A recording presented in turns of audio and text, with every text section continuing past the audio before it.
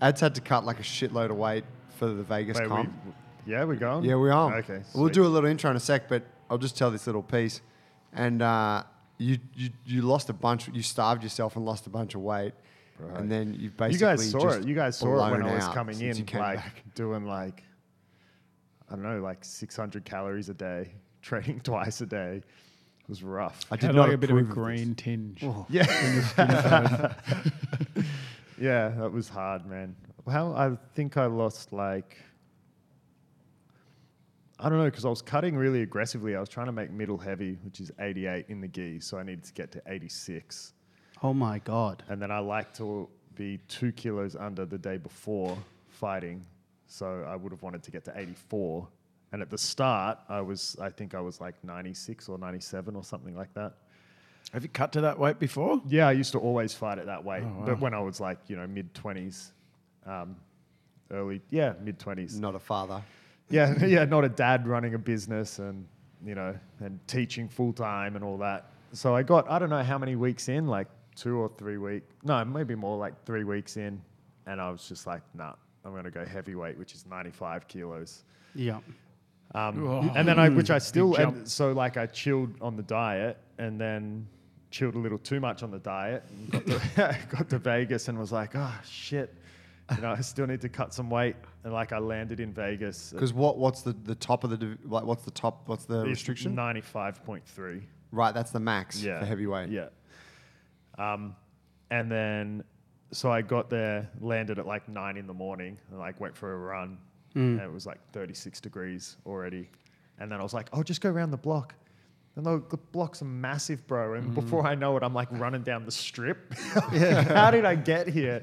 And there's like casinos and everything. And I'm like, fuck. And then, People thought it was Stefan Struve. yeah. The UFC guy. How many days was it until the fight? Like after you landed? 3 days. 3 days. That's pretty And rough, isn't it? then it was like such a big commotion because then like there was a dodgy little scale in the apartment, the hotel gym. And then so I'd been using that to check my weight. And then like one day before, this lady was like, oh, that scale's broken. See the crack in the side of it? So then you would stand on it and like it would bow out. And then I was like, oh, fuck. So like I didn't know, like was like, I don't know what I weigh. So then I like went for a mission to another hotel to like ask if I could use their scale. And I ran into some Brazilian in the corridor.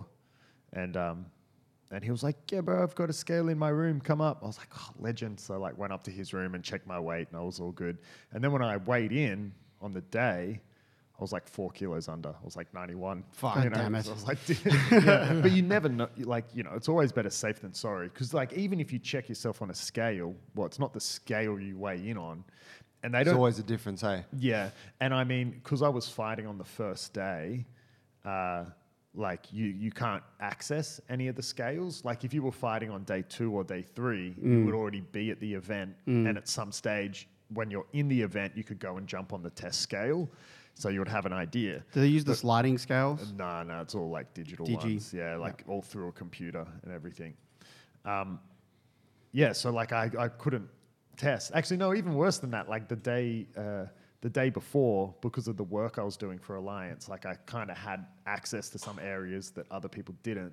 So I sort of like got into somewhere and started like jumping on the scale, and one of the IBJJF dudes like, oh man, bro, you can't check your weight yet. And I was like, yeah, I know, but I'm just working here. And he's like, It's nah, cool, man. I know the Brazilians. yeah. He's like, bro, it's not calibrated yet. And I was like, oh crap.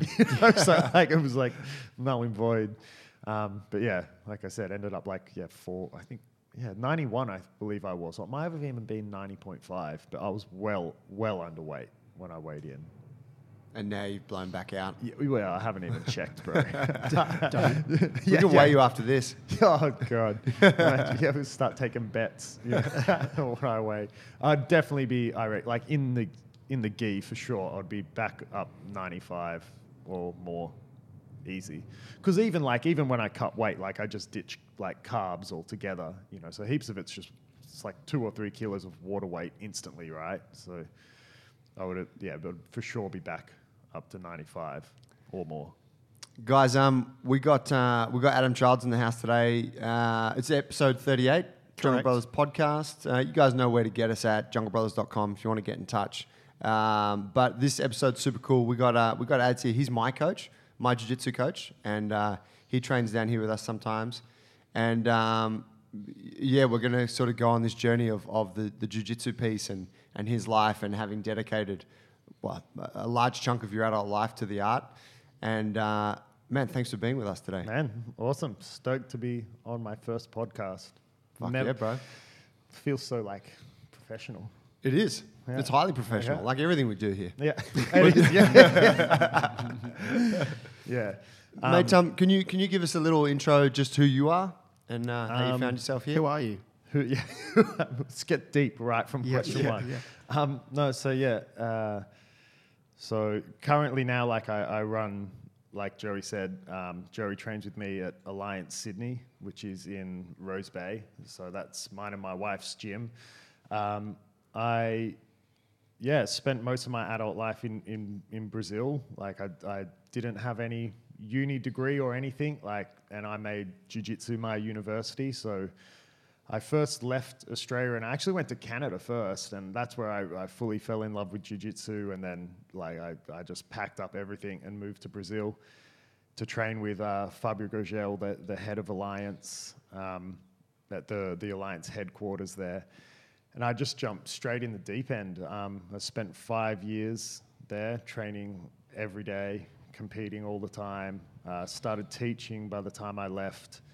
And then in 2016, I think it was, I moved back to Australia to open the gym here, and it took a little while to get things happening because after 5 years in Brazil, I had to move my whole life over here. I brought my wife, I brought my dog from Brazil, everything. And my family doesn't live in Sydney. I remember when I first got back here, I was like, oh yeah, I'll just have whatever for dinner. And I was like, oh, I don't have any spoons. Nothing, Start again. Yeah, from scratch. So it took a little while to, save the capital and everything. But now we've been open for a year and 3 months. Opened in August last year. And just creating monsters like Joey, getting staunch, rolling around on the ground with sweaty men, sometimes sweaty women, Sweaty. Yeah, it's always sweaty. What was before that as a kid and where did you grow up and what were you? Have you been a lifelong martial artist? Were you playing a different sport? What was your thing as a kid? Yeah, kind of. I mean, I've always been active. I grew up in Byron. And not in the city of Byron, but just outside of Byron. And so I grew up with on a farm with horses and dogs and motorbikes and everything.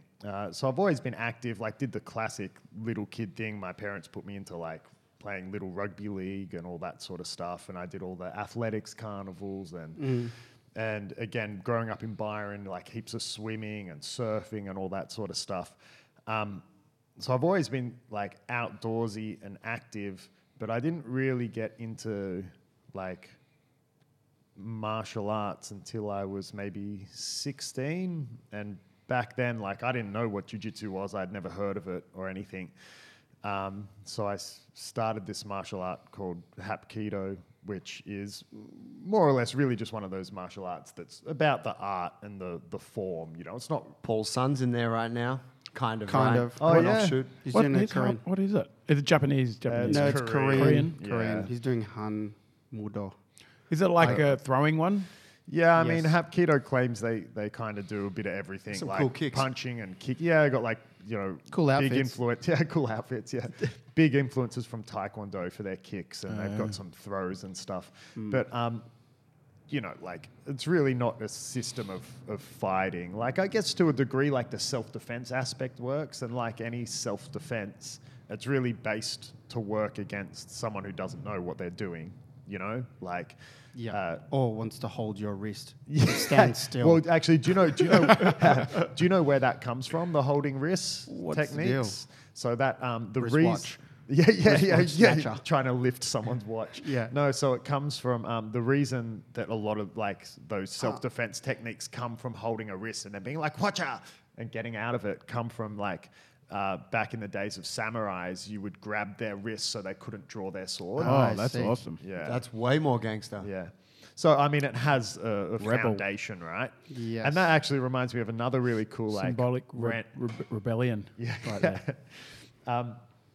Another random fact I really like is Tell us, please. why we, in predominantly like Commonwealth countries, we drive on the left instead of the right. Do you know this one, Joey? Have I I told don't you know this if one? I do. I just think it's cool that you're going into this.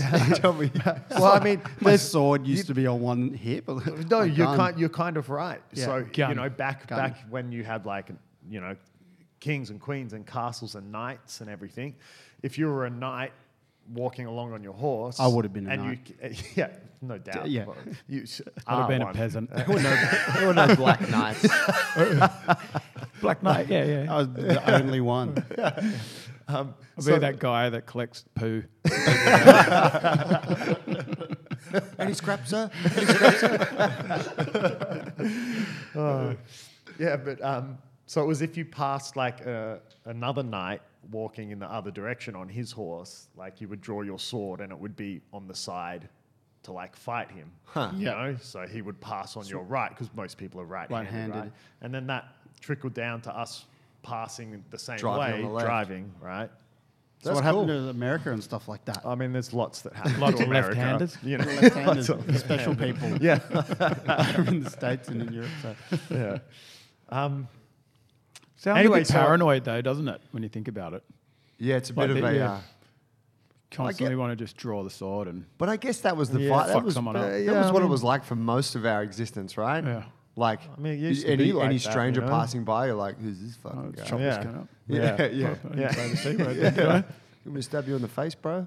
Have you seen that video of the guy on the elliptical? There's like another little YouTube video. A guy's like on an elliptical in a gym and he's Yeah. got a sword. And he's like running on an elliptical, practicing stabbing people. Oh, that'd go down well. He likes board games too, that guy, I reckon. yeah. Good job for the gym instructor. So yeah. Anyway, so I did Hapkido. That's where like I started, and yeah, like a lot of martial arts, it's really just the art And the discipline. The discipline. and the And for, practice. and for kids, it's super great. So good for kids. I actually tell a lot of parents, like, I say, look, jiu-jitsu is great because they learn a bit more like physical realism. They actually get to wrestle and stuff. But at the end of the day, if you looking at little kids, man, it's not about learning how to fight. It's, confidence and their self-esteem and coordination and teamwork and social skills and all that Yeah, sort of stuff. yeah. So I But mean, you can still get that with the martial arts at work. no, that's what I'm saying. Yeah, 100%. Yeah. You know what? I've like my kid's been doing this art for over a year now. He just got his green belt. The belts come every kind of 12 weeks or not Or even. whatever it Not is, even. yeah, But like I'm trying to groom him to come and do like Jiu-jitsu, jiu-jitsu or yeah. taekwondo or something like that. Yeah. But this is great. It's around the corner from our house. Discipline, black belt, behavior and stuff like that they promote. It's great. But I Yeah. want him. I'm trying to get him to come across. But I've got like, do you know McDojo? Yeah. Respectfully, I laugh all the time because I see the McDojo things, the Instagram account, which has bogus martial arts videos. Yeah. For anyone who has The doesn't ones know. where the dudes just wave their hand and the Yeah, people are people like, do backflip. have like an epileptic Yes. fit on the Yeah, ground. It's the no touch techniques. Yeah, and yeah, they grab yeah. the wrist and then they flip. Yeah. So anyway, I I'm love always. that stuff. I know it's funny. It's funny, but I think it's so hilarious, and I'm always like nagging my wife that we've got to pull him out because they're indoctrinating him to be that person when he Yeah, grows right, up. right. So I just tag her in the McDojo videos all the time. So this is Wyclef. This is how he's going to be soon. He's going to become a teenager and have this false idea. Yeah, but you're gonna, that sort of situation of like trying to remove your kid into a different sport or activity. I did a course while I was in Vegas with a guy who works in like kids learning development and kids psychology and all that sort of stuff. And it's something like, look, I can't remember. I'm just sort of trying to recall off the top of my head, but it's something like, I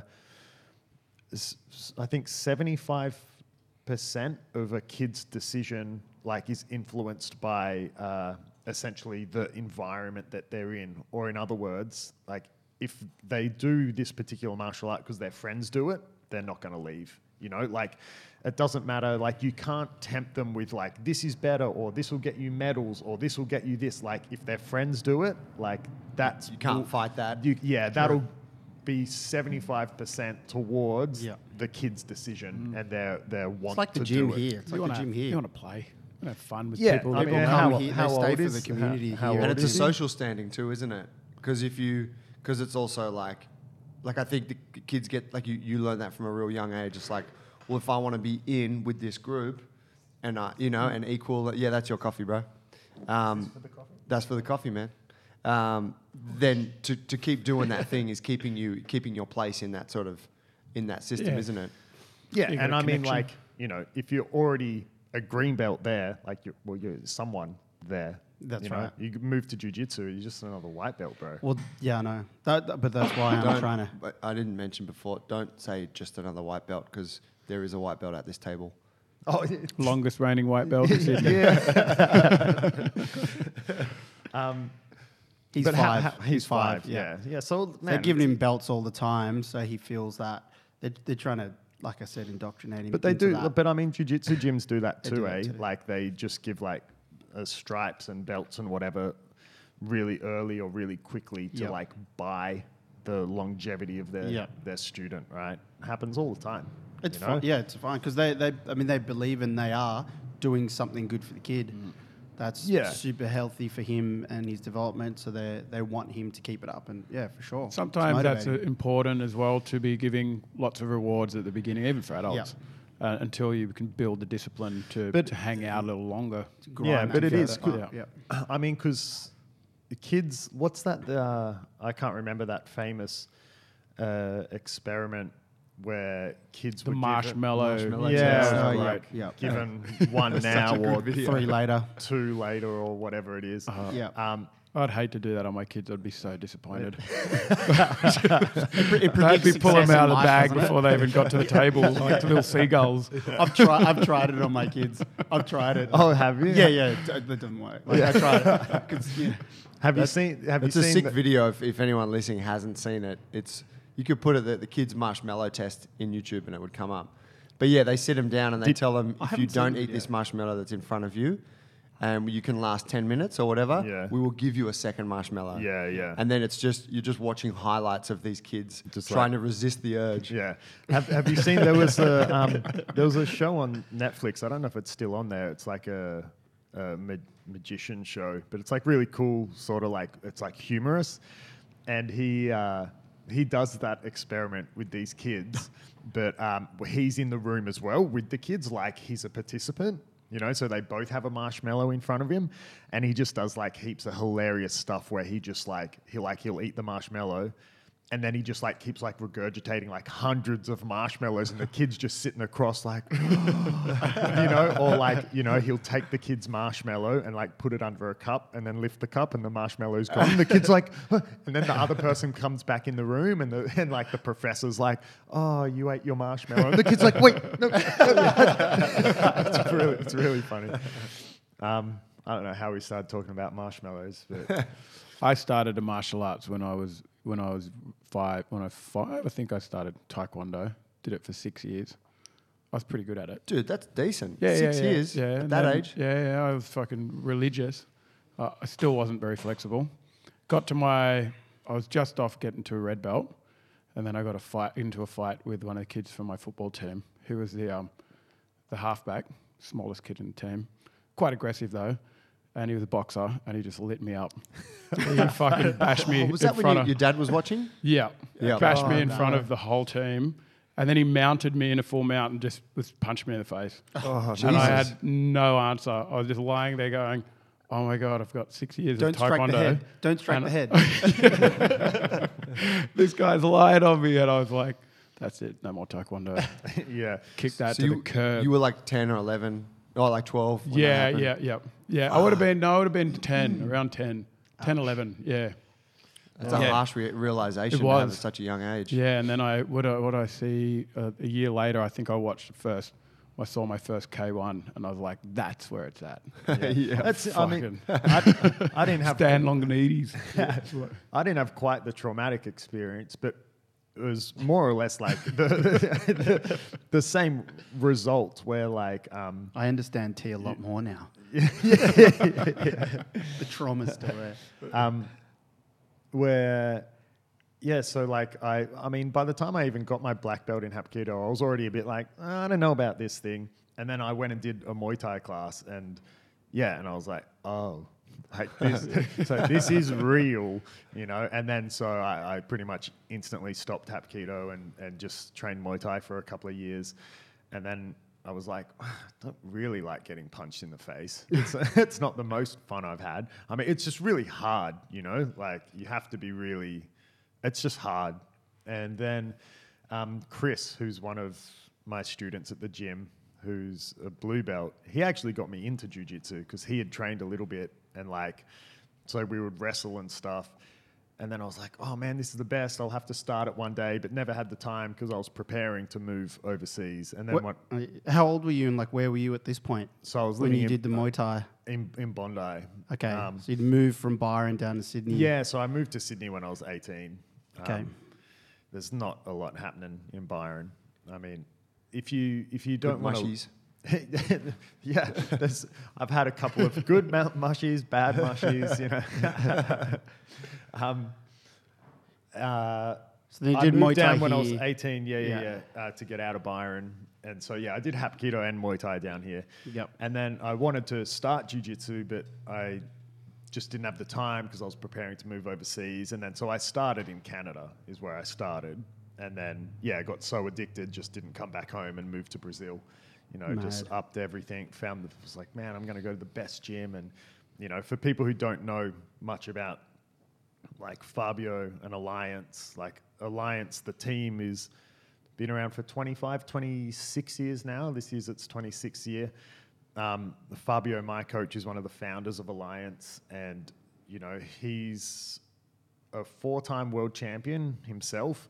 And for anyone who knows boxing and knows who Freddie Roach is, Fabio would be like the Freddie Roach of jiu-jitsu. Like, he's created more world champions than any other instructor. You know, if you just rattle off some of the big names in jiu-jitsu, like Marcelo Garcia, Cobrinha, Lucas Lepri, Bernardo Faria, like all these guys are students of Fabio's.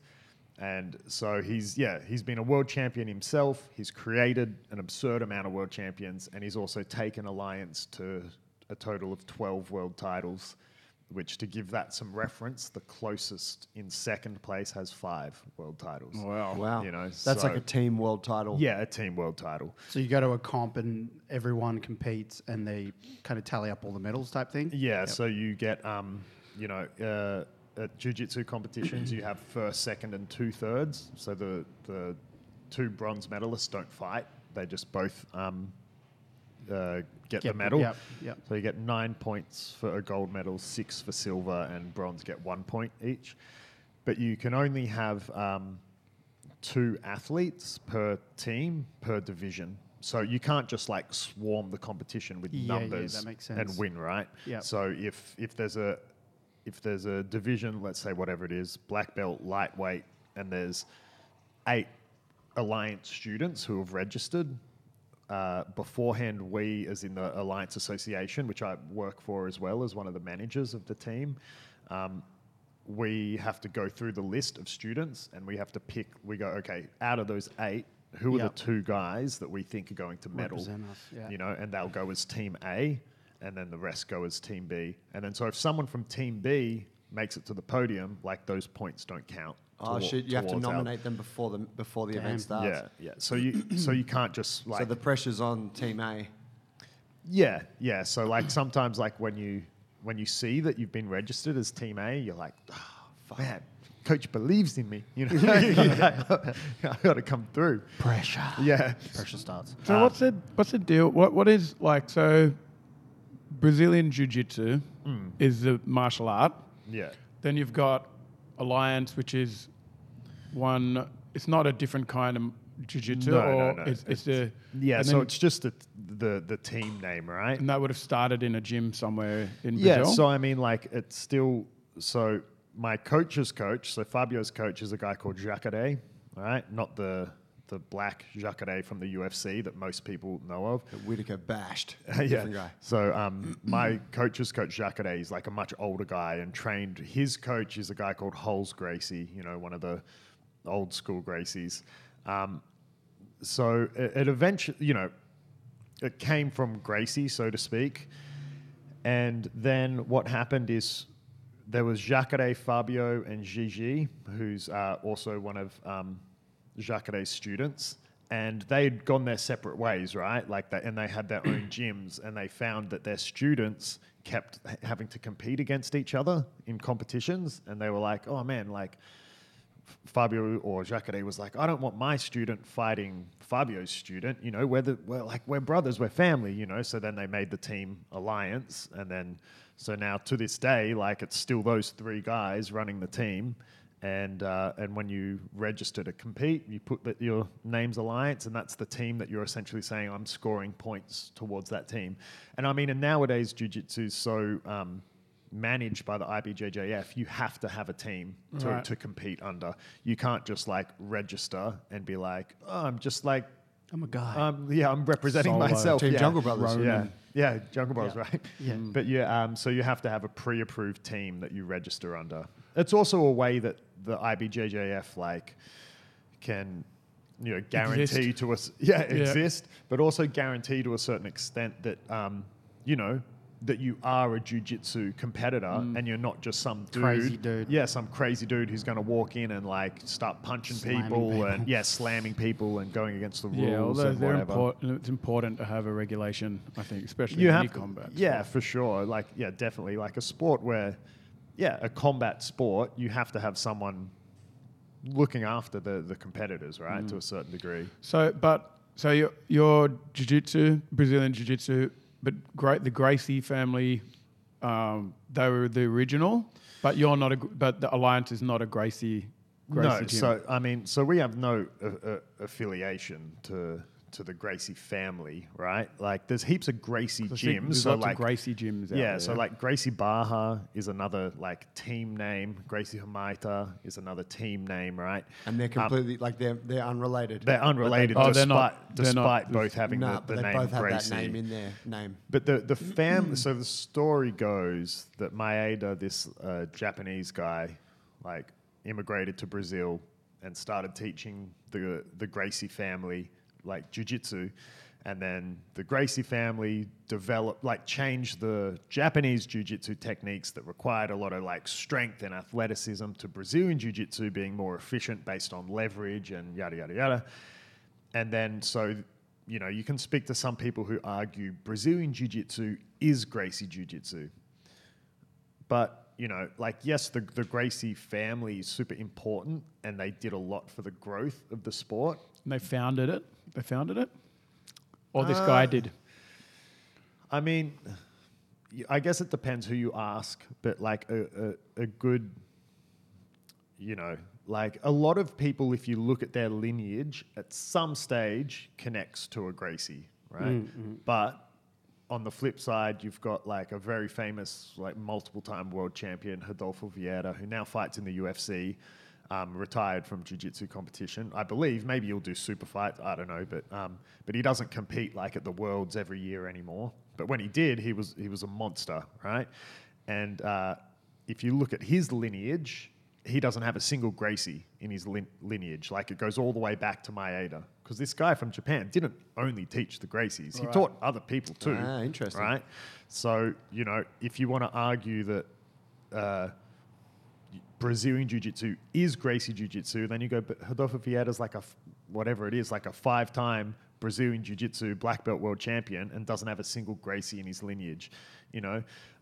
Perhaps that would have been different back in the day, but man, nowadays with like the internet and everything, right. like knowledge is just shared all over the place. Like, you can learn Gracie techniques with never meeting a Gracie, or you can learn a technique from me or that guy over there or whatever without never actually meeting them. I guess you got to give them. I suppose that said, you have to give them credit for. You have for sure for bringing it to the world. For sure, they did heaps like the old school. what were they called? Like the Gracie Challenges, I think. So a way that they did to market jiu-jitsu was they invited, people from other martial arts into their gym to try and, take them on in essentially in like a no rules fight, right? And they were like this super old school footage. If you look at it, like Awesome. it's really cool, you know. Yeah. And then obviously. The biggest explosion was Royce Gracie in the UFC, just being like a super small dude. Rickson Gracie as well did heaps of fights in Japan, in Pride and stuff like that. Yeah.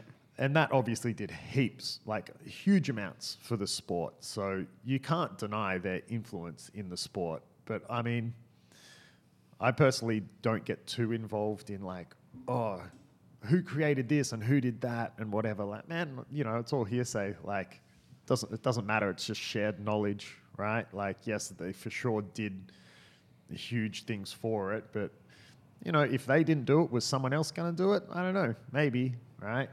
It's the same with any sort of inventions or advancements in anything. Like if you go, the Wright brothers invented flying or something. It's like, yeah, for sure, you give them heaps of credit. But if they didn't, I would say a good chance that someone else was going to come along and do it, So, like, yeah, you can say if it wasn't for the Wright brothers, you go, well, if it wasn't for them, it wouldn't have happened in that year, but I'm sure it would have happened some other way. At some stage. It's funny too with jiu-jitsu, right? Because it now, like the techniques that are used, it's now at a point where it has its own techniques that are evolving around the rules of the sport. Yeah. But a lot of what's going on, you can see in old textbooks from judo or Japanese jiu-jitsu. Yeah. And it now incorporates like catch wrestling and like any type of wrestling, any kind of grappling art gets incorporated into it, doesn't it? So it's... I actually find it like mind-boggling how diverse it is and how that we haven't yet figured out everything you can do with your body and to someone else's body. And then you add into it the gi as well, which is like a whole nother layer. Like no gi is already technical enough, right? It's super technical. And then you add in like a whole nother like tool, a gi with grips and stuff, that all this other stuff you can do. Goes on forever. Hey? Like how is there still stuff being invented, Yeah, like it's crazy dynamic, right? You would think there's only so many ways that you can like choke someone out or sweep them or whatever, but no, it just keeps going and going. Like it's like how I come up with fresh shit for our newsletter every Friday. I'm like, it's been fucking 3-4 years, man. I'm still coming up with new shit. How? I thought we reached peak newsletter, but apparently not. It's Yeah, true. for people that don't know, the gi is the uniform, right? It's the kimono. Yeah, It's a yeah. big, heavy cotton thing, and you can grip it, you can grab it, and you can.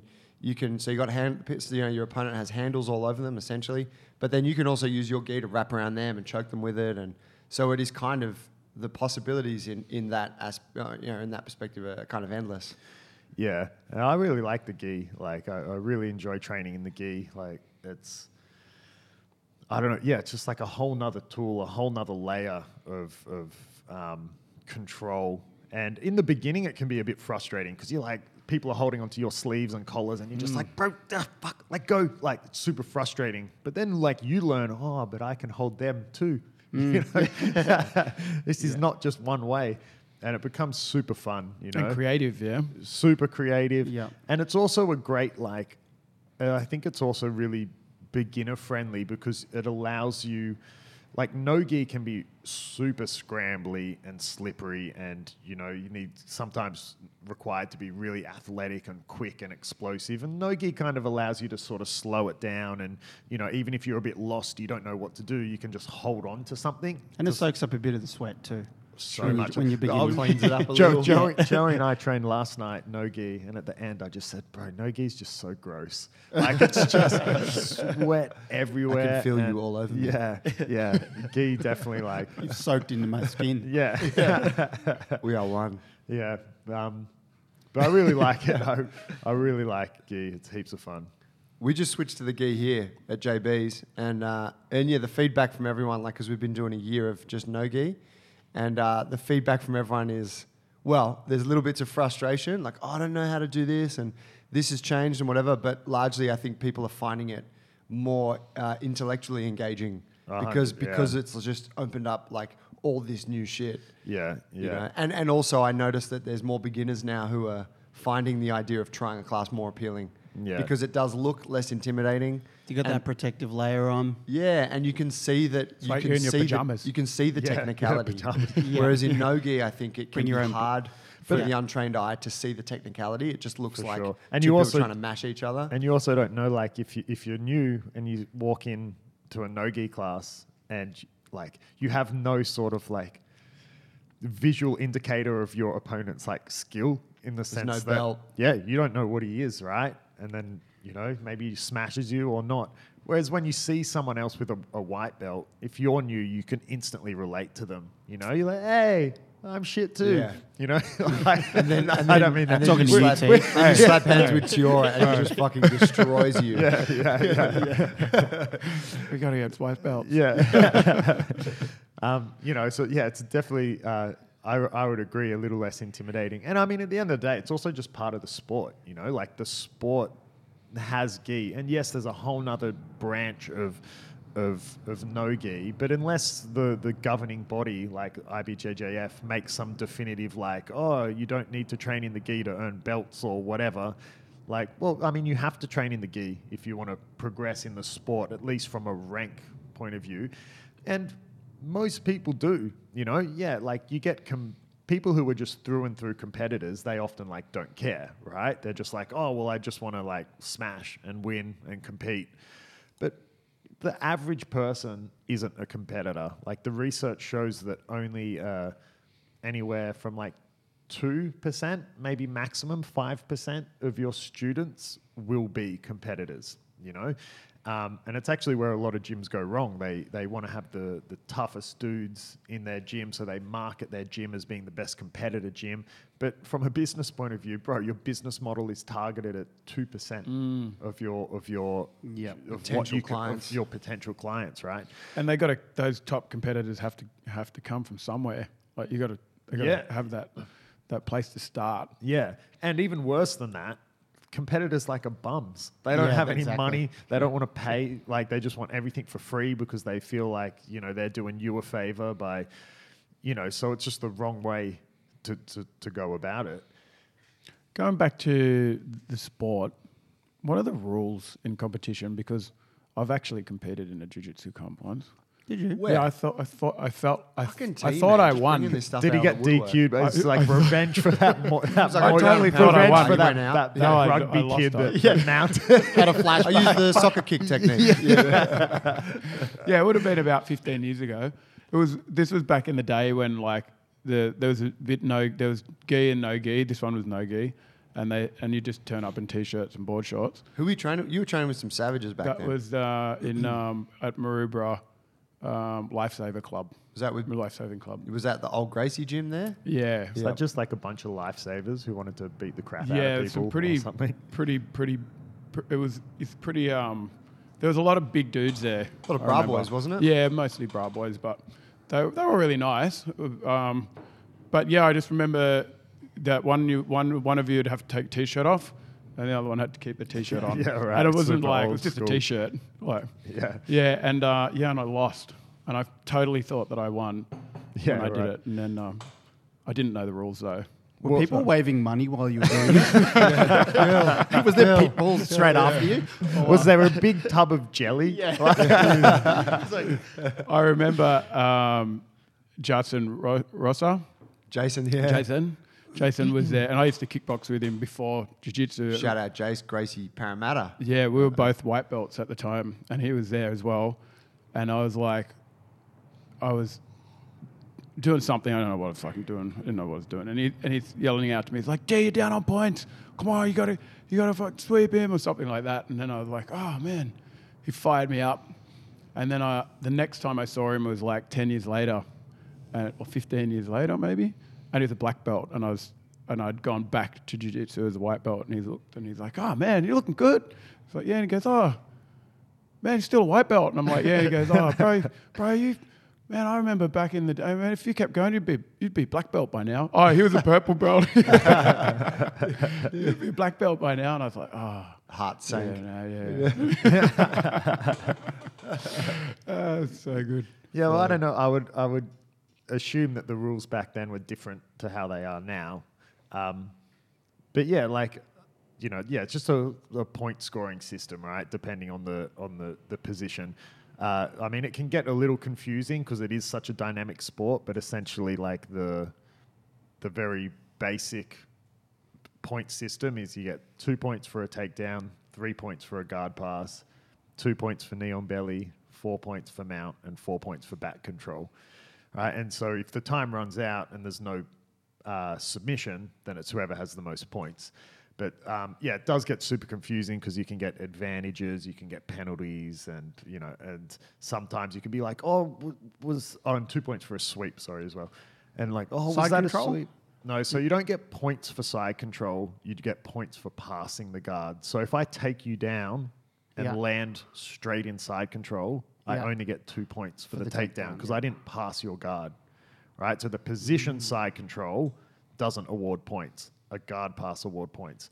But something like mount, I see, yeah. mount, the position awards points. So if I take you down and land in mount, I get 2 points for the takedown plus 4 points for mount. Ooh, so I get good. 6 points, right? And just fucking stall.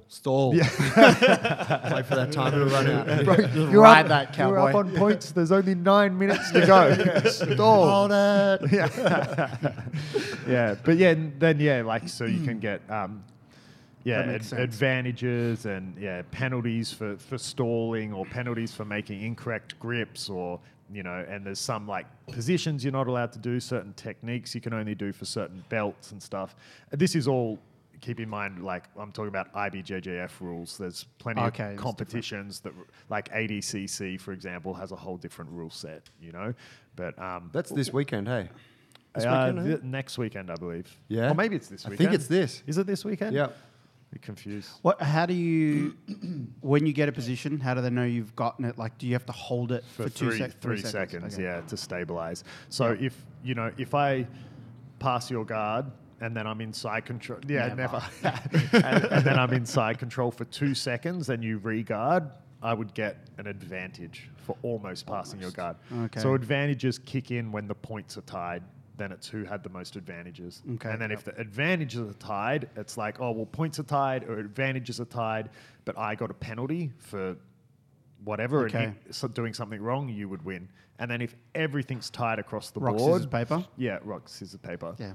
And I mean, so put most of your time into stalling and getting good at rock, paper, scissors. Okay. take your yeah, no, it's just judge's decision. That's a Tim Ferriss way. Oh, it doesn't of like becoming a world overtime? champ. No, I mean, again, some competitions, some of those like events like EBI and stuff have different rule sets. Like EBI has that one that in overtime you then like start on the person's back. Sounds so exciting, all those new comps. I like those one-off events. Like as they're a cool. fan, I haven't been to one. You went to one last weekend, yeah? Yeah, I went and watched one in Sydney. Yeah. Subversion, yeah. I mean, it was great. Bulletproof Homie Joel. Bulletproof got the Homie win. Joel and Mikhail. Yeah, the main and the co-main event. And then the other co-main event was Jake Driscoll from Perth, another black belt who's just joined Bulletproof as well. Oh, that was that guy saying he wants you guys to go over. Was that guy you were telling me? Yeah, he wants to get us over for a seminar. Yeah. But Jake didn't win. It was a ref's decision, went to the other guy, and then Mikhail and Joel both won. Interestingly, it was their black belt debut as well. It was Joel's first black belt gi match in competition and Mikhail's first black belt match. Oh, okay. But yeah, those events are getting more and more popular. And I mean, what I liked about last weekend was that it was in the evening. That was one. It was kind of like a nighttime thing. Yeah. And they had like walkout music and like smoke machines and shit. He said they had a bar as well. They had a bar, right? so you could, makes a big difference. Have some drinks, get a burger, whatever. It was kind of, because typically jiu-jitsu is like you go to a comp, it's on a weekend, it's during the day, it's at a tennis court, like a sports hall. Yeah. And it's kind of, it's great, but they're not... they're not events. No, they It's don't not have like- food vendors. You don't go there to hang out. You go there if you're usually competing or if you're going to watch someone do their thing. But this is a kind of cool social thing, and I like how it's giving more variation or more of an offering to how people can get to know the sport. Yeah. And it's just growing the popularity of it. Is it professionalizing? Like, can you make a bit of money as a competitor yet, or not? Not doesn't quite have the There's some okay market, prize yeah. money for some of these kind of no-gi guys, Some right? of these events have prize money. Like they had Couldn't at the make a living off it, Nah. though? Not yet. not solely from competing. Like if you look at there was just the heavyweight GP that was in Vegas while I was over there, and the winner of that, Cyborg, won $40K for winning, and second place was $10,000. But like in terms of like regular IBJJF competitions, you get nothing, right? Like you win the Black Belt World Championships, like it costs you money to register. Like you don't even get your entry fee back. But what you are going to get is when you like win something like that, you're going to, by the time you've stepped down on the podium, your Instagram's going to be full of people wanting to book seminars with you and stuff. And these guys charge like anywhere Couple of thousand. Oh yeah, like minimum like $3,000. Like Okay. they're charging like $4,000, $5,000, $6,000 for Wow. like a couple of hour seminar.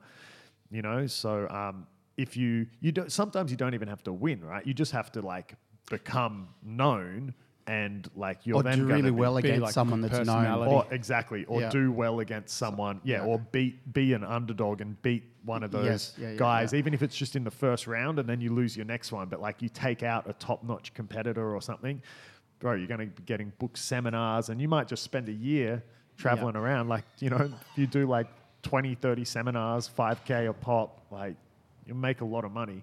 But Plus, you get some sponsorships, some like yeah, things for- sponsorships, you yeah. get like your free gis and all that sort of stuff. Yeah.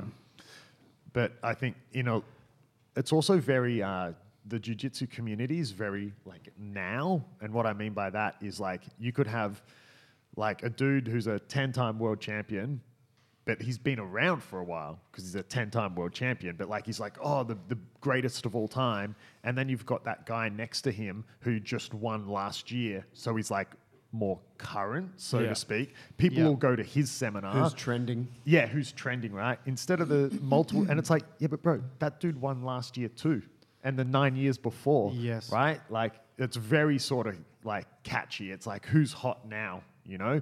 So, really, like in long term, you need to, I believe, you need to teach. Like, you need to have like your own gym to make money in Yep, jiu-jitsu, yep. or something else like some other sort of. I don't know whether it's like instructionals or DVDs or something like that. But because you get to a point where even if you retire and you're a 10-time world champion, people will stop wanting to have seminars with you, you know, eventually.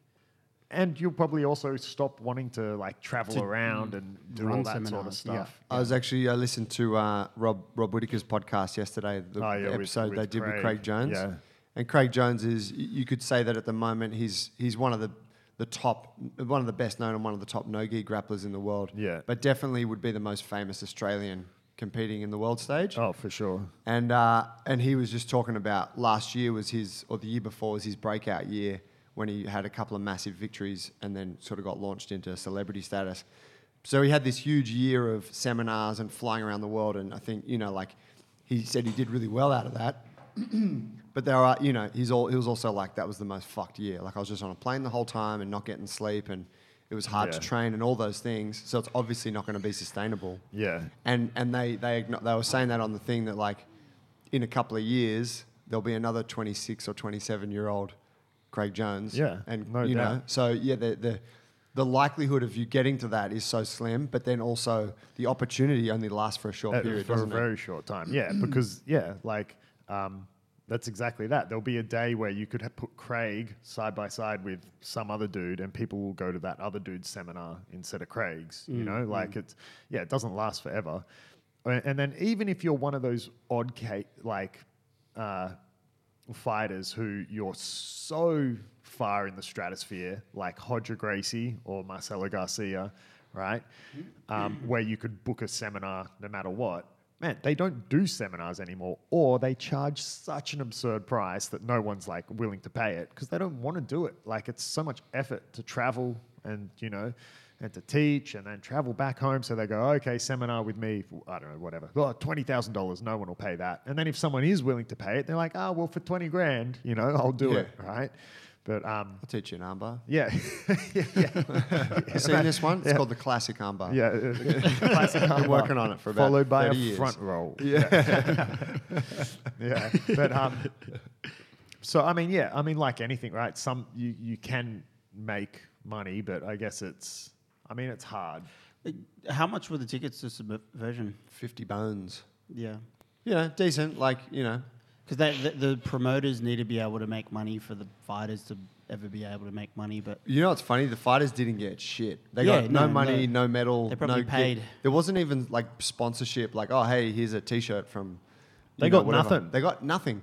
But they were also they didn't mind. Like I spoke to Joel, and he's like, oh, it's just cool to be able to compete in that setting. And there's heaps of media around it. They had like good media team, like good videos and good photos, and then the athletes can leverage that, and that will sort of push their branding. how about the MMA fighters? I was listening to something the other day, Chael Sonnen's podcast, and I think he was talking about the what's the UFC house that they have, the show?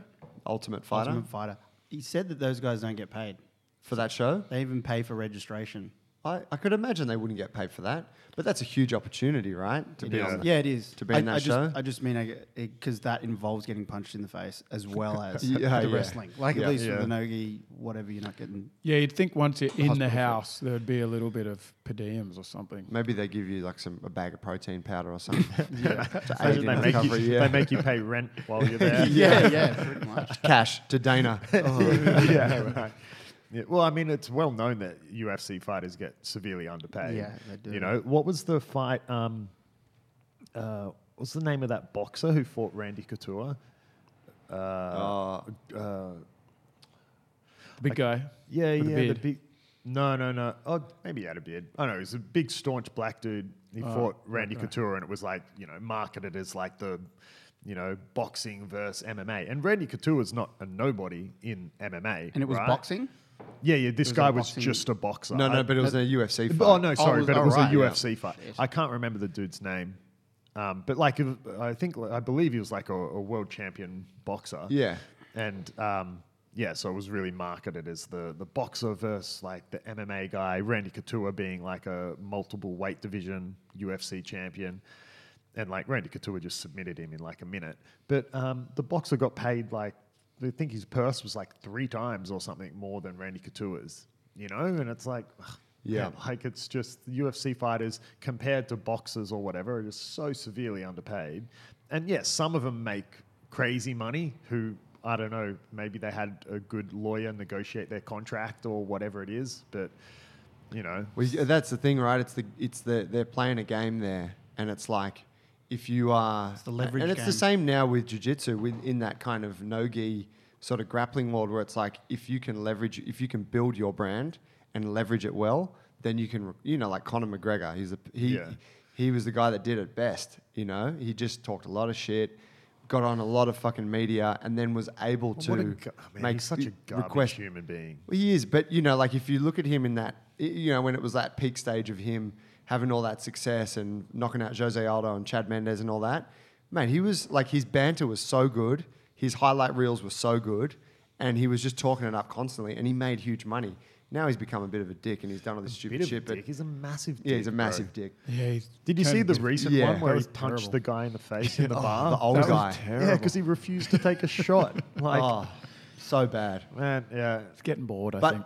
yeah, I mean that's the thing, right? He kind of reached this pinnacle status, and then now he's whatever, like idle hands. Like, but yeah, like I get, I get it. Like, it sells tickets, but man, for me, like, it's just not. It's not great for the image of a sport, or for people who are professionals, right? Like I think Conor McGregor's a douche, but I give him full credit for the amount of work that goes in to be a professional fighter, or to just be an athlete. A professional athlete in any sport takes a huge amount of work and dedication. But man, it's just, for me, it's just disrespectful. Like I understand why people trash talk, and I get it, and I also get, to a degree, the psychology of it. In combat sports, some people need to like actually believe that they hate the person to really, get psyched up or whatever. But it's just gross, man. Like for me, the best guy was GSP. He was just always clean, professional. He always had like a suit on. First in guy to press wear a suit, wasn't he? conference. Yeah, he was just like a good person, and then would destroy you, But like he just never like stooped to that level of having to trash talk or whatever. And okay, You gotta have them though.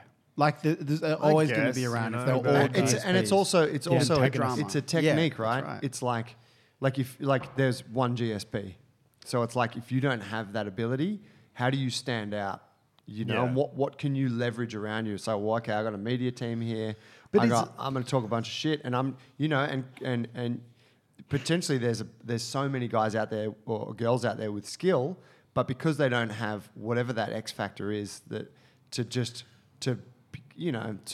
talk themselves up and leverage those things, they never reach those heights.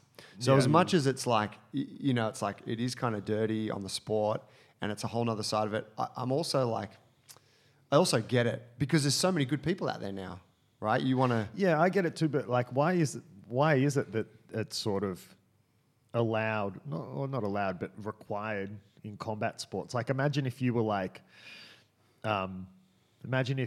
take any other sport, like, oh man, like, I know you do the 100 meters faster than Usain Bolt, but you just don't have that social media presence, bro. So you don't make the Olympic team, like, it's like, why can't it just be about like the sport? Like, why does it have to be, oh, I'm watching this guy fight this guy and I hate that guy. I hope he gets knocked out. Why can't you just have two like professional athletes putting on an epic show?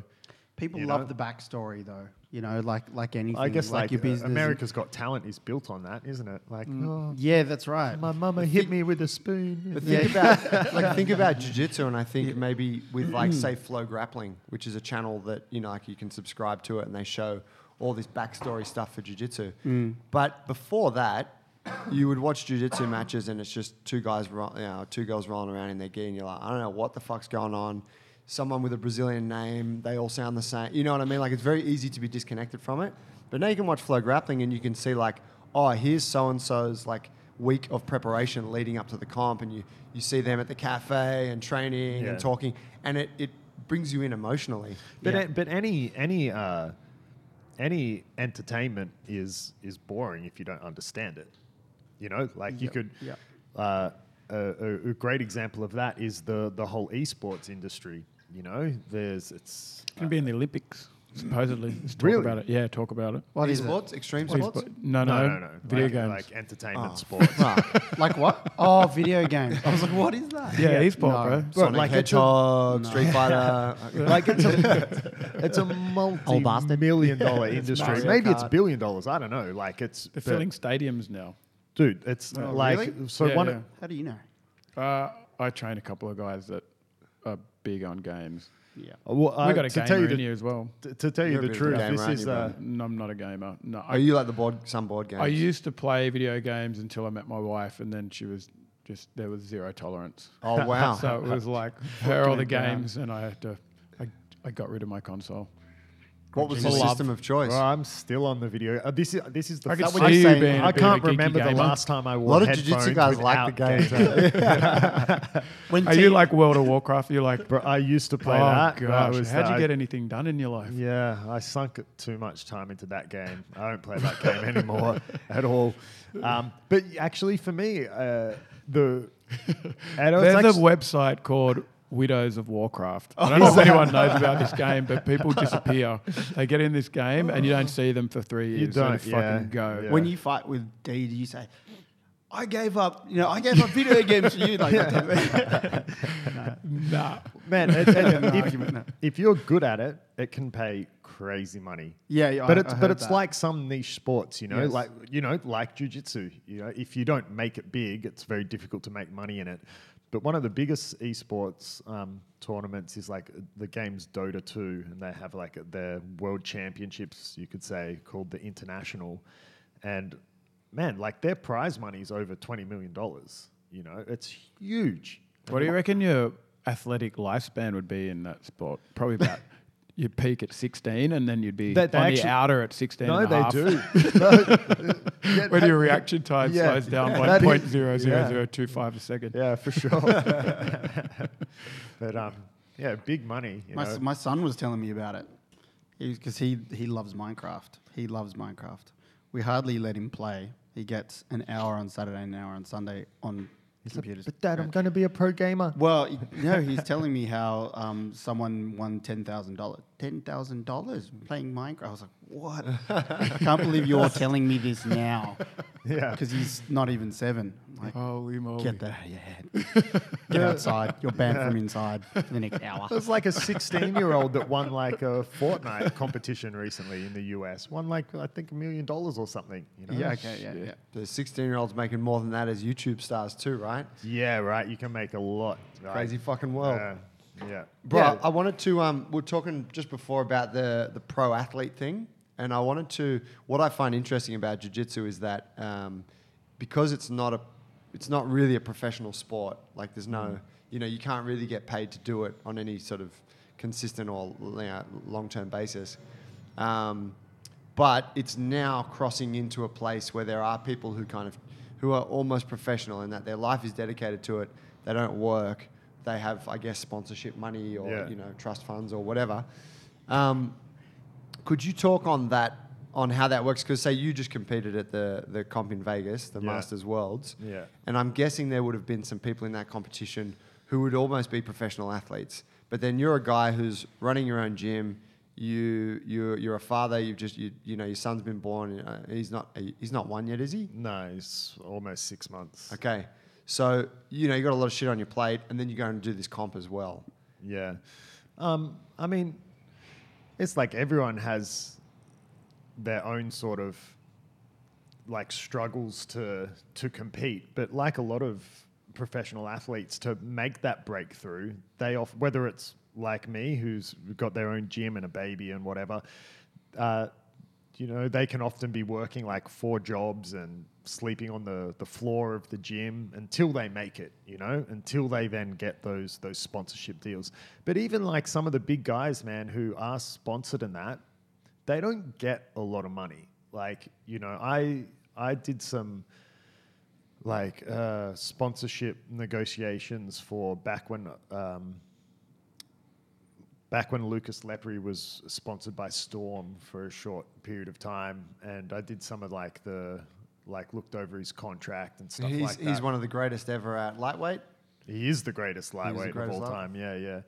Now he's with Shoei Roll. He wasn't with Storm for very long, and he gets free gis, but like the salary, so to speak, that they pay him, like it's nothing. Like you can't. It's not like tens of thousands of You dollars. can't. You can't do anything with it. Yeah. It's such. I can't remember what it was, but it's pretty insignificant. It's more or less like a token gesture. So even some of these big guys, man, like their sponsors aren't giving them much. Like they maybe, we'll pay for your flight and accommodation for this competition. Some guys get quite a bit. Like Cobrinha's the guy from Storm, definitely gets a good chunk of change, but it's not by any means a salary. So everyone who's at these competitions competing, Their side hustle. have got something, I guess it's a bit different if you're younger, which you're not going to have at the Masters because it's for people over 30. But if you're just a young kid, like early 20s or something, some people are fortunate where they've just got mum and dad paying for everything and all they do is train, But then you also do have people who, are working multiple jobs and still finding the time and just, training 3-4 times a day. So the Abu Dhabis, correct me if I'm wrong, this is the Worlds. Is that the same thing? No. So you went to the Worlds. The Masters World. Masters. So the Worlds, or the Mundial that people refer to, is the adults Worlds. So that's up until 30 years old. You can be over 30 and register for the adult Worlds, right? Like plenty of people do. But then the Masters, which is like the worlds for people over 30. So in jiu-jitsu, like once you get above the kids and teenagers category, it's adult until 30, and then masters divisions go in 5-year brackets. So 30 to 35, 35 to 40, and so on. Because, I mean, some people start jiu-jitsu when they're mid-40s. And maybe he still wants to be a world champion at black belt or something. You know, maybe he's 55, 60 years old by the time he gets his black belt. Man, he can't go compete with an 18-year-old. You know, so he's got this place where he can become a world champion, but it's like it's a masters world champion. So it's I love how sports do that. All sports. Do that? Do all sports do that? Yeah, Mostly, there's yeah. there's Yeah, right. masters I mean, for well, boxing, there's Masters masters for rugby. Division now is highly competitive, right? I think I mean, back in the day, jiu-jitsu is crazy competitive. Like, but even in CrossFit and stuff, I think, you know, when you compare the scores, it's not because people in their 30s, early 40s, like up into their 50s, are still like physically like developing and yeah. You know? I mean, well, you look at like, you know, Cobrinha when he was like 38, so technically Masters 2, like was still winning the adult world championships, right? And even now, like you go compete at the Masters and you'll be like, I don't know, whoever's across from you, and you're like, motherfucker, this guy was like a 4-time adult world champion when he was mid-20s, and now he's early Like 30s. a few years ago, Yeah, yeah. like a few years Yeah, ago. yeah. Or you sometimes have guys who, because the adult Masters, the adult worlds are at the end of May, and then the Masters are at the end of August. Man, you sometimes get dudes who just won the adult worlds, but they're over 30 years old, but they still registered, competed at adult, won, and then they register and fight the Masters. And you're like, bro, you just Holy won. shit. And, you know, so What's it I mean, like being in the weight category like yours? Because you're a heavy guy. Yeah. I'm guessing there would be dudes there in that weight category that are just jacked. Like, is there? Do they test? Do you test? Or? not at Masters. I mean, they test at the big Because IBJJF you'd get a pretty competitions. decent advance in Man, grappling if you're on like, the gear. Everyone's on the gear in jiu-jitsu, eh? Everyone's on their gear. Everyone's on the It gear. doesn't eh? surprise me. Dude, I Sam mean, Diaz of if you're not jiu-jitsu getting, if you're not getting tested and you have Yeah. to, and you're in a combat sport, there's gonna Man, be they're it's all- very, very They're tempting. all on the juice, eh? Like you see guys in very tempting. You, I mean, I might just. So where do you sign up? yeah. I mean, Yeah, like you see guys in jiu-jitsu who are more ripped and jacked than bodybuilders. And you're like, well, this guy dedicates his whole time to building muscle, and you dedicate all your time to jiu-jitsu and some strength work or whatever, but you're more jacked. it's going to pass around a photo That- right now. Yeah. Yeah. Oh my lord, we're just looking at some two They're on- very they're- huge individuals. Lucas Barboza. Yeah. You have to Galvar. roll with guys like that. No, but Galvar would be Masters now, wouldn't he? God. If Yeah. he wanted to be. yeah, for Like sure. fighting something. Man, out of those two jungle. dudes, Oh. they're not tall, and they would be my weight. They're Wow. huge, you know, and like they're more developed than bodybuilders. And if you know, Joey and I have spoken about this, like it's very hard to put on muscle in jiu-jitsu because if you train a lot and like professional jiu-jitsu athletes do, they probably spend minimum hours. 3 hours a day on the mats. Like Just the burning amount of calories. calories you burn is crazy. Like you guys know, you've rolled. Like Mm. it's like you burn a lot of calories, and to put on like kilos of muscle cleanly. Oh, it's fucking hard. I mean, like even if you don't do anything but bodybuild, like putting on muscle It's is incredibly not hard. easy. It's not an easy thing to do, right? Yeah. And look, and don't get me wrong, even on the juice, it's not easy to do. You still have to do the work, right? You know, like I don't know a lot about doping, but I know that it's not just like you take steroids and get muscle like huge. It just helps your recovery time. You still have to go work out, you know. But yeah, my weight, I fight at 95 kilos, so but I'm quite tall. Like I'm 6'4", but I'm definitely like usually tall for my division, so I get like shorter, jacked dudes, and they're very, very strong. And guys like me. yeah, guys like Joey. Bro, I'm more jacked. last night when we were rolling, Joey and I usually wear spats, like they're the tight leggings in jiu-jitsu. Joey didn't have his spats on last night. just like intimidated by his quads. I was like, fucking quads in my face. Get away. I got my little chicken legs, you know. Can't squat my own body weight. It's embarrassing. Yeah, but even some of the littler dudes like was it Paolo Miao or Joao Miao? These are like tiny little 66 kilo guys, like quite sort of skinny. He got busted for doping. So going back to what you're saying about testing, they don't test at the Masters. But at like adult worlds, they test, but it's only if you podium.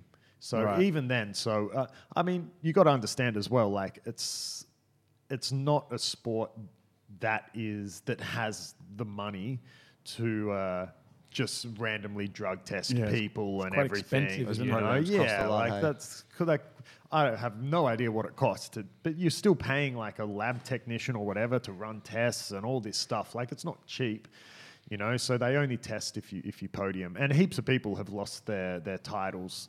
But it's also as well like the tests don't come out until months after. So like people will still be like this dude was gained all of world the champion. status. He's already gained the status. 20 booked all his seminars done. seminars and everything. And then Paid in full. Yeah, and then 9 months later, found out he was doping. He's like, I just need you to pay this invoice within like 30 days. Can you do that? yeah. But yeah, they're just, and I saw it heaps in Brazil too, man. Like they're just, like there's no other way to say it besides like everyone's on the juice, bro. Like Cultural. It's yeah, perhaps. also too like and big this- in the States. I wanted to ask you about like injury management. I know you've had obviously your fair share of injuries over the years, but like with jiu-jitsu, talking about like these high level competitors, you can see them in competition having like someone say attacking a knee bar, and you can see their knee like tearing to pieces, and they won't tap, and they'll continue the match and maybe edge out a win, and obviously they'll like hobble off the mats. But then, like 2 weeks 3 later, months later, they're back they're in the game. competing. They've got another super fight, and you're like, how the fuck does does an adult, who's like just torn multiple ligaments, recover? Yeah, it's funny, because like I've had You think that's like gear? Well, I feel like from that could be recovery it aspect, could be acai. it's good. Yeah, I mean,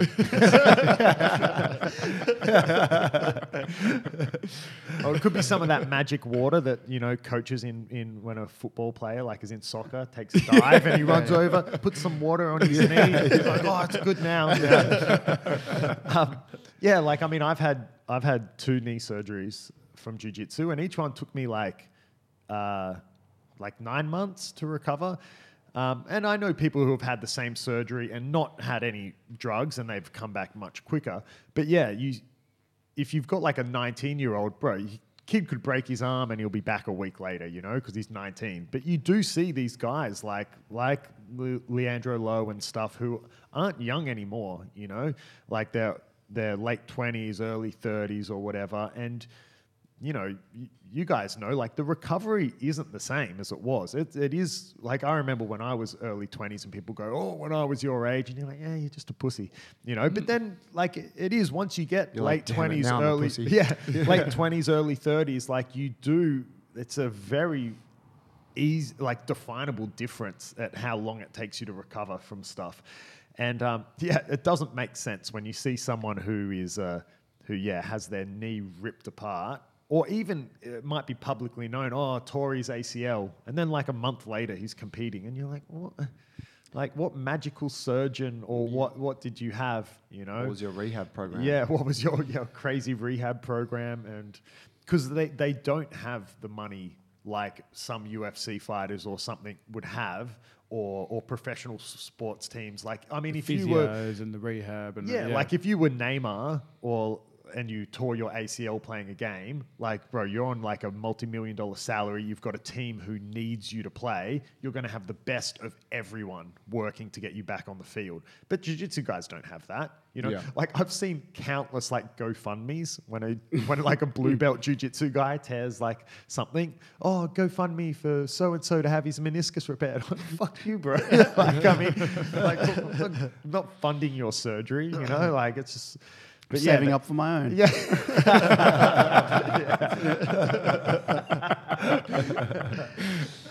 Yeah, but they bounce back super quick. Like, and you've got it begs the question, like, how?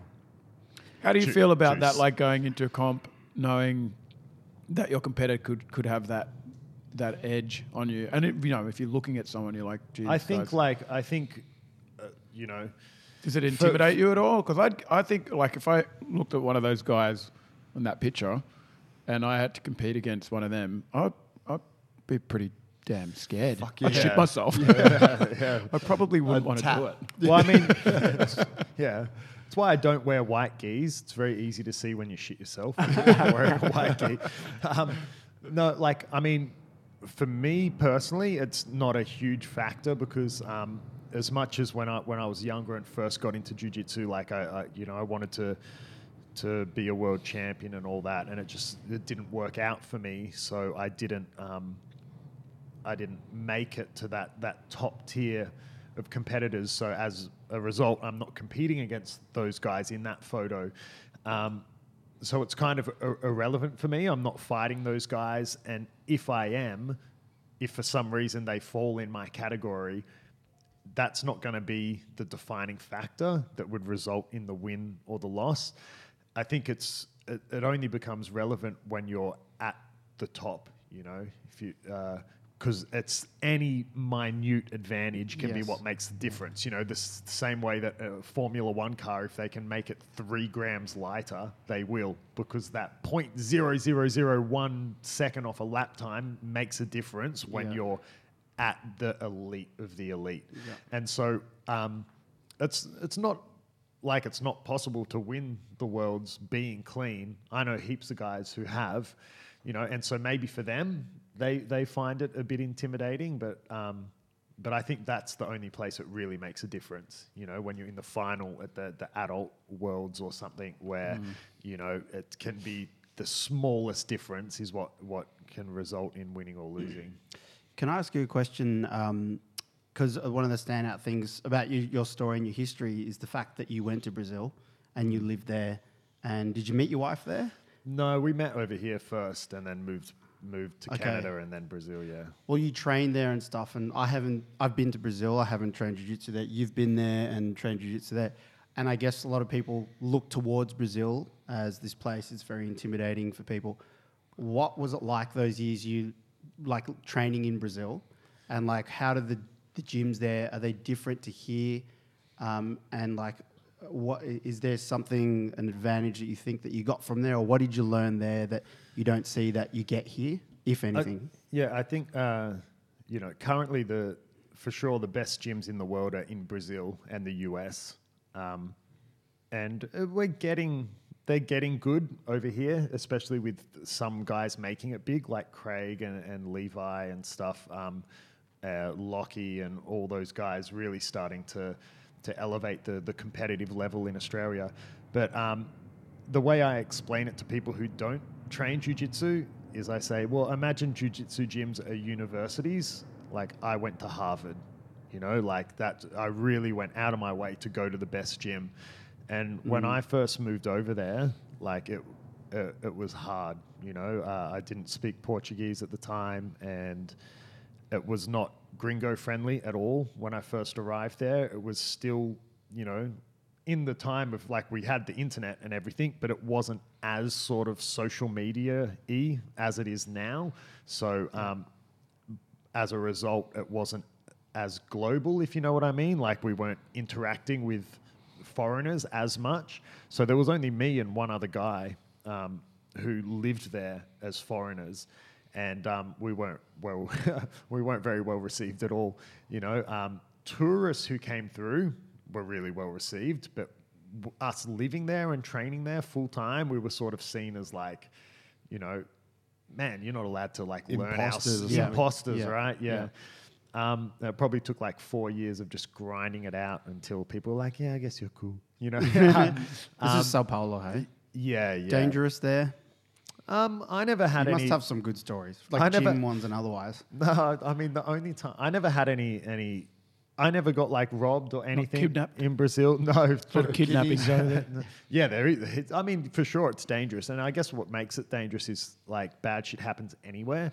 Like, of course, there's definitely areas and suburbs that you avoid, but a lot of like the robberies happen in the nicer areas because the That's where the peop- tourists are.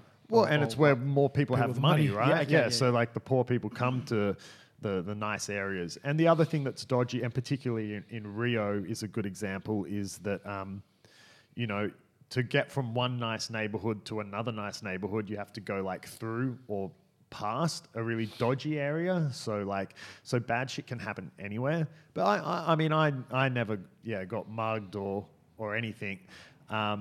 But it was definitely more intimidating in the beginning when like you don't speak the language, and you know, and I was always just catching the bus and whatever by myself and on the street and everything. You But- speak it now? Yeah. Yeah. So I speak Portuguese now, but I had one time I was on my way home from the gym, and it was maybe like 10:30 at night. And it's a nice neighborhood, and I'm crossing the road to get to the bus stop, and this car stops to let me cross, even though like it's not green for me to cross, which is weird. Like that doesn't happen in Brazil. I was like, okay, thanks, and I crossed the road, and my Portuguese still wasn't super great at this stage. Like it was good, but kind of at a level where if someone like changed the subject or something, like, or maybe I would understand words but not in that context, I'd be like, oh, I know what that means, but in this scenario, like maybe it means something else, you know, like is it slang or whatever. And so I crossed the road, and then this guy like yells out from his car like, oh, hey man, how do I get to the city? And I was like, oh, it's that way. And then he's like, blah blah blah blah blah, the city. And I was like, yeah man, it's I don't know how, but it's that way. He's like, come here. And I'd already crossed the road. And I was like, all right. So I crossed back over the road, which probably I shouldn't have done that, right? Because this dude in his car by himself. And I walk over, and like the first thing I do is like kind of like make sure like he's not going to pull out a gun on me. Like, what would I have done if he did anyway? Like, Armbar. yeah. Forward roll. Steven Seagal, wrist lock. Yeah. Go back to my Hapkido days, you know. And then like it was really weird. Like he put his hand out the window to shake my hand, and I was like, "That's weird." Shook his hand, and then he was like, "Hey, bro, you want to go for a ride?" And like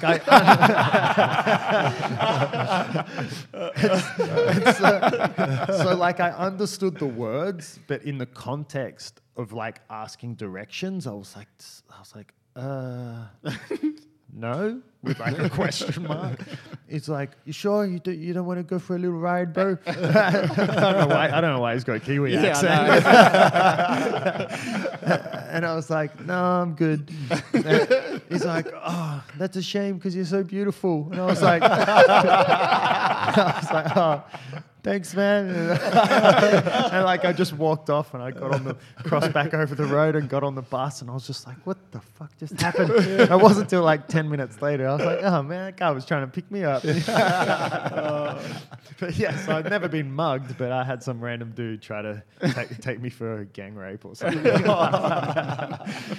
have been the best night of your life. Yeah, could have been. Maybe I missed out, you know. But yeah, but I thoroughly did not enjoy living there. You know, there's lots of beautiful places in Brazil and beautiful people in Brazil, and there's lots of good things like obviously the jiu-jitsu, the food, the culture itself is very similar to Australia in terms of just the way people interact. You know, really the biggest cultural difference, obviously besides language and whatever, is that Brazil's a much more religious country than Australia. But like I lived in not a, man, like São Paulo is just a hard city, you know, like even if you have money, it's hard, like, and Landlocked, isn't it? Full of pollution and and like, business centre. It goes forever, right? yeah, and it's huge, it's dirty, and it's just gross, man. Traffic like a motherfucker. Hectic traffic. I only lived 5Ks from the gym, and sometimes it would take me an hour and a half to get there. You know, Oh. like sometimes you'd be on the bus and be like, I could just get off and walk, you know. But then you'd be like, if I get off and walk, some dude's going to try to pick me up. And I stay on the bus. You know? But yeah, so it was hard. Like I didn't quite enjoy living there, but the jiu-jitsu was obviously phenomenal. You know, like I learnt more. Like I said, it was like being at Harvard, you know? Like I had every day I was on the mats with not only my coach Fabio, but like, yeah, Michael Lange, Bernardo Faria, Léo Nogueira, Sergio Moraes, Lucas Lepri and Malfa and Marcelo and Cobrinha, they had already left and were living in the US, but like other, like Gabby Garcia, Luana Alzaguir, Tarsus Humphreys. So it's all of the stock that you're rolling with, as well as like the culture in there. They go a bit harder or they're more super disciplined. hard. So like they're more living it a lot more intensely. Yeah, so like for the first chunk of my time there, like before I sort of like ran out of money and had to teach English to pay my way, in the beginning I sort of did a good 9-12 months of like just training, like no work. And so I would train from like 7 till 9 in the morning, and then I would stay at the gym and like eat and have a nap or something, and then I would train again from 11 till 2. And that midday training was the competition class, and like it was only blue belts and up, and it was just like stacked with like blue belt world champions, purple belt world champions, brown, black belt world champions. And because it was a competition class, like it wasn't like everyone in there is competitive, and so it wasn't super friendly. Like even the people who were friendly when they were rolling, it wasn't friendly, you know, like you wouldn't want to give an inch in the rolls. And me being a big dude, I was always lumped in with the big guys. Like when I first moved there, I was a blue belt. Yeah. And back then I was probably, you know, a very light 90 kilos. And like Fabio would be like, all right, guys, groups of 3. And he would be like, Leo's like a black belt world champion plus 100 kilos. He'd be like, Leo, Bernardo as well as the guy from BJJ Fanatics, again, like 100 kilo black belt world champion. Leo, Bernardo, and Adam. And I'm like, fuck. What? So, like, he would always put me in Got that gang rape. Oh, man. And, like, they Should have would... gotten that fucking car. And they would just murder me. Like, some days I left the gym, like, you know, like pretty much crying, hey. Like, because as well, when you're someone who's chosen jiu-jitsu as your career, like some of the days were hard, man. Like when you're physically and emotionally just beaten. But for me, it was great. And one of the things that made and makes Fabio such a good coach, and it's something that I try to emulate, is he's very good at how he teaches each individual student. And what I mean by that is he doesn't just have his one way of teaching. You know, like if you think about it like a personal trainer, right? So some personal trainers are that guy who's like, come on, you maggot, like, piece of shit, go. And some people like that in a personal trainer. Like some people, like they want a personal trainer who like kind of treats them like a dick during the training sessions. Like they need that. And then some personal trainers are like, you know, oh, come on, bro, you can do it. Okay, rest this one and then the next one. I believe in you, blah, blah, blah. And some people prefer that type of trainer, right? But Fabio is good at doing all of that, you know? So he's good at assessing that individual student and knowing how do I need to approach this student to get the most out of them. If I call this guy a piece of shit, you're weak, blah, blah, blah, is he going to cancel his membership or is he going to come back stronger? And that's what makes him so good. Like this, like one of my favorite stories with Fabio was, we were training and it was before he had air conditioning in his gym. It was the middle of summer. The water bubbler was broken, so there was no water because you can't drink tap water in Brazil, or it's not advisable anyway. And it was like the gym was packed, so it was like a sauna. It was so hot. And it was like the last round, so I'd already trained like all day, and I'm going with Fabio. And Fabio is known for his top pressure. Like he's I mean, now he's a bit lighter, but he was always like sort of 90, 95 kilos, like shorter, like super strong dude. Always been known for his top heavy pressure. And I was full mount on the bottom, obviously just getting crushed by him. I think I was only a blue belt at the time. And he had me in what's called like a Superman armbar because your arm's like extended above your head like Superman flying along. And he had the armbar, but he hadn't fully hyperextended my elbow yet. But I was just suffocating. Like I was already like tired just because of the training, but hot, everything, and like his gis all over my face. And And I felt like I was just going to pass out just from like even though he wasn't like choking me, I was suffocating. So I tapped, and man, like he got off, and he was just like, in Portuguese, obviously, he's like, "You fucking tapped before, like I put on the submission. That makes a weak soul. Don't you ever fucking do that again. The next time you do that, I won't let go of your arm. Fucking pussy, blah, blah, blah." And then starts like, you know, like, man, the look of disappointment and shock on his face. And then like he's turning to the other black belts, "Fucking Adam did this, blah, blah, blah." Just like right in front of me, just like writing me off. And like, man, I left the gym just like so broken. But then I came back the next day, and then one of his other black belts had me in the exact same position. And I was like, I am not fucking tapping until I either get out or you get the submission. And so he got the submission, and I tapped. And then like when he got off mount, and I looked, and Fabio was just watching. Yeah. And I was like, "You were watching, weren't you, Fabio?" And he was like, "Yeah, and if you tapped early, I was going to tell him not to let go." And I mean, like, you know, for some people, they might see that story as like, "Oh, what a dick, what a bully, blah, blah, blah." But like, he's not, you know, like it was the lesson you needed. That's the lesson I needed, right? And because he doesn't treat everyone that way, you know, I've seen him be much nicer to other people who are also phenomenal jiu-jitsu athletes. And so I try to emulate that too, you know, like Fabio's definitely been, Fabio and as well, the Team Alliance have been huge for me, and definitely like, you know, made my career, right? And it's, you know, what I'm trying to do now is I wanted to have that level of jiu-jitsu here in Sydney. So coming back to today, you've seen, you know, there's a question for you as well, Joe.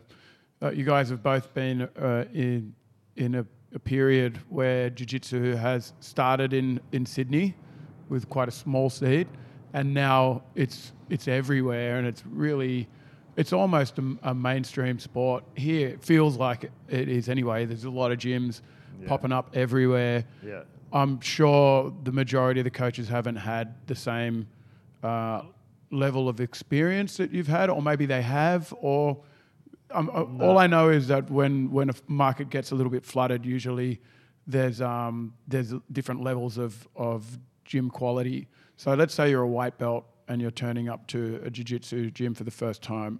What are the things you want to look for in a good jiu-jitsu gym or academy?